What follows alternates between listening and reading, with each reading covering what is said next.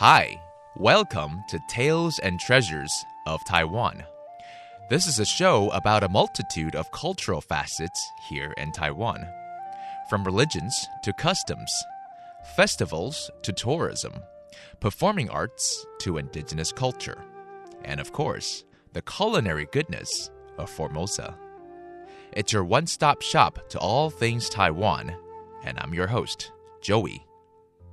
欢迎大家收听台湾文化新视野，我是主持人 Joey。台湾早期的先民从中国大陆沿海渡过黑水沟，来到了福尔摩沙，经历了不同时期的变迁，而保留下来的历史记忆，以一府、二路、三艋舺7个字，见证了台湾由南而北的开发史。这个月，我们将一起来探讨台湾古城的历史与文化。Taiwan's history is closely tied to the development of trading ports along the western coastline. From the Spanish, the Dutch, the French, the English, the Japanese, and to the Chinese, Taiwan's major cities were all built by industrious merchants and tradesmen who came to the island for a better future. This month, let's explore Formosa's biggest settlements through the development of its economic history. This week, we'll talk about the historical development of Taiwan's ports and coastal cities. Inviting to the show is Professor Luo of Mingchuan University. 这周我们来探索台湾各大港口与沿岸城市的历史与发展。邀请到的是明传大学的骆芬美教授。所以我们昨天有谈到台北早期的历史是因为种茶，可是后来怎么会先有政府管制，然后最后变成了首都呢？1884年就发生了清法战争，就法国人因为越南问题跟中国打起来，所以法国就跑来打台湾，把台湾打下来，让清朝投降。从淡水跟基隆打，那清朝就派了一个人叫刘铭传，就来对抗法国人。巡抚。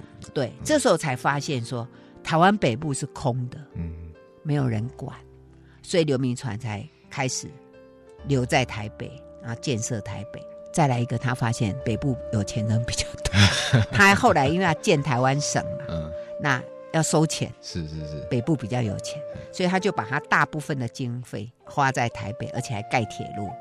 其实他的铁路是为了运茶叶的，不是为了运人。运到哪里去？他计划从新竹盖到基隆。为什么盖基隆呢？因为我刚不是讲说茶叶是租到淡水，然后就运到厦门，这一波都是英国人赚走。就是你知道从到淡水全部就是英国人的船在载，英国人赚走了。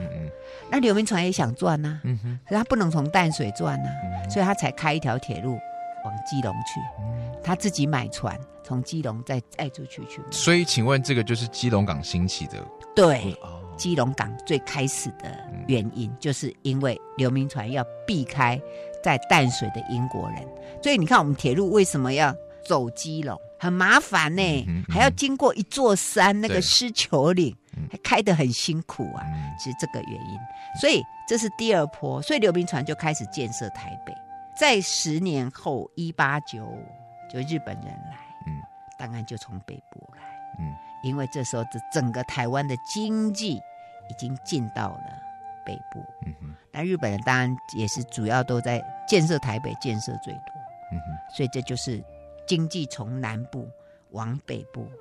所以我们有时候听到一府二路三艋舺，好像感觉台湾的发展好像本来就应该从南到北，其实不是啦，因缘际会。你有很多波折就是台北变成天龙国我觉得他算是 lucky 啦，他真的很幸运，因为也只不过你看到现在这样算起来100多年而已那他其实是不小心，而且你知道为什么？你知道早期台北是一座湖我只知道是盆地，但是一开始都是水啊。这个其实有2个阶段在台湾岛刚出现的时候，因为台北是盆地嘛，台湾海峡水会灌进来，曾经在台湾历史上大概有几千年的时间，后来就慢慢陆地就跑出来，然后在清朝的时候是在康熙年间，应该算1694年，发生一个叫康熙大地震，然后有一些地方就崩落，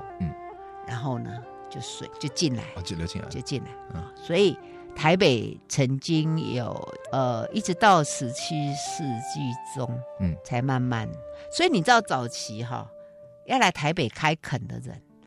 像我们现在台北几个地方，像圆山啦，像我们铭传大学在的那个山坡，像那个芝山岩，那个比较高的地方就是湖边，湖边，所以他们可能只是申请这里，可是等到那个地慢慢跑出来的时候，就都他的了。当台北有钱人也是可以这样打，有眼光啦。所以为什么台北比较晚开发？没有地方开啊，它是水边，所以你知道早期人很怕台北，把台北叫瘴疠之地，瘴疠之地，OK， 就是说那个地方是一个气候很不好，然后你去那边很容易生病。Northern Taiwan was largely ignored by Qing dynasty government until a foreign war eventually drew attention to it. In 1884, France and China went to war over who would control northern Vietnam. As a part of that conflict, French forces assaulted Taiwan from Danshui and Keelung to force the hand of the Qing government to negotiate. The Qing government dispatched a general, Liu Mingchuan, to drive the French out. After that war ended, Liu discovered that northern Taiwan was largely ungoverned, so he began developing Taipei, which he used as his base of operations. It was also around this time that they discovered that northern Taiwan was relatively wealthy, and Liu used some of that wealth to fund his campaign to have Taiwan upgraded from a prefecture into a province. A decade later, when the Japanese took over, they too focused on northern Taiwan, as that area was now center of Taiwan's economic development. The Japanese developed the north, and specifically Taipei, paving the way for the capital to become the city we know today. Professor Luo says, in her opinion, Taipei is lucky to exist at all. A large number of different factors had to conspire to create the circumstances leading to its rise. The area went from basically wilderness to a thriving metropolis in just about a century. And that's it for our conversation about the history of development of Taipei.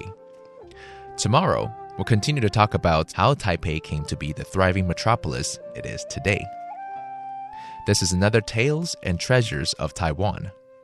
I'm Joey. Have a good night.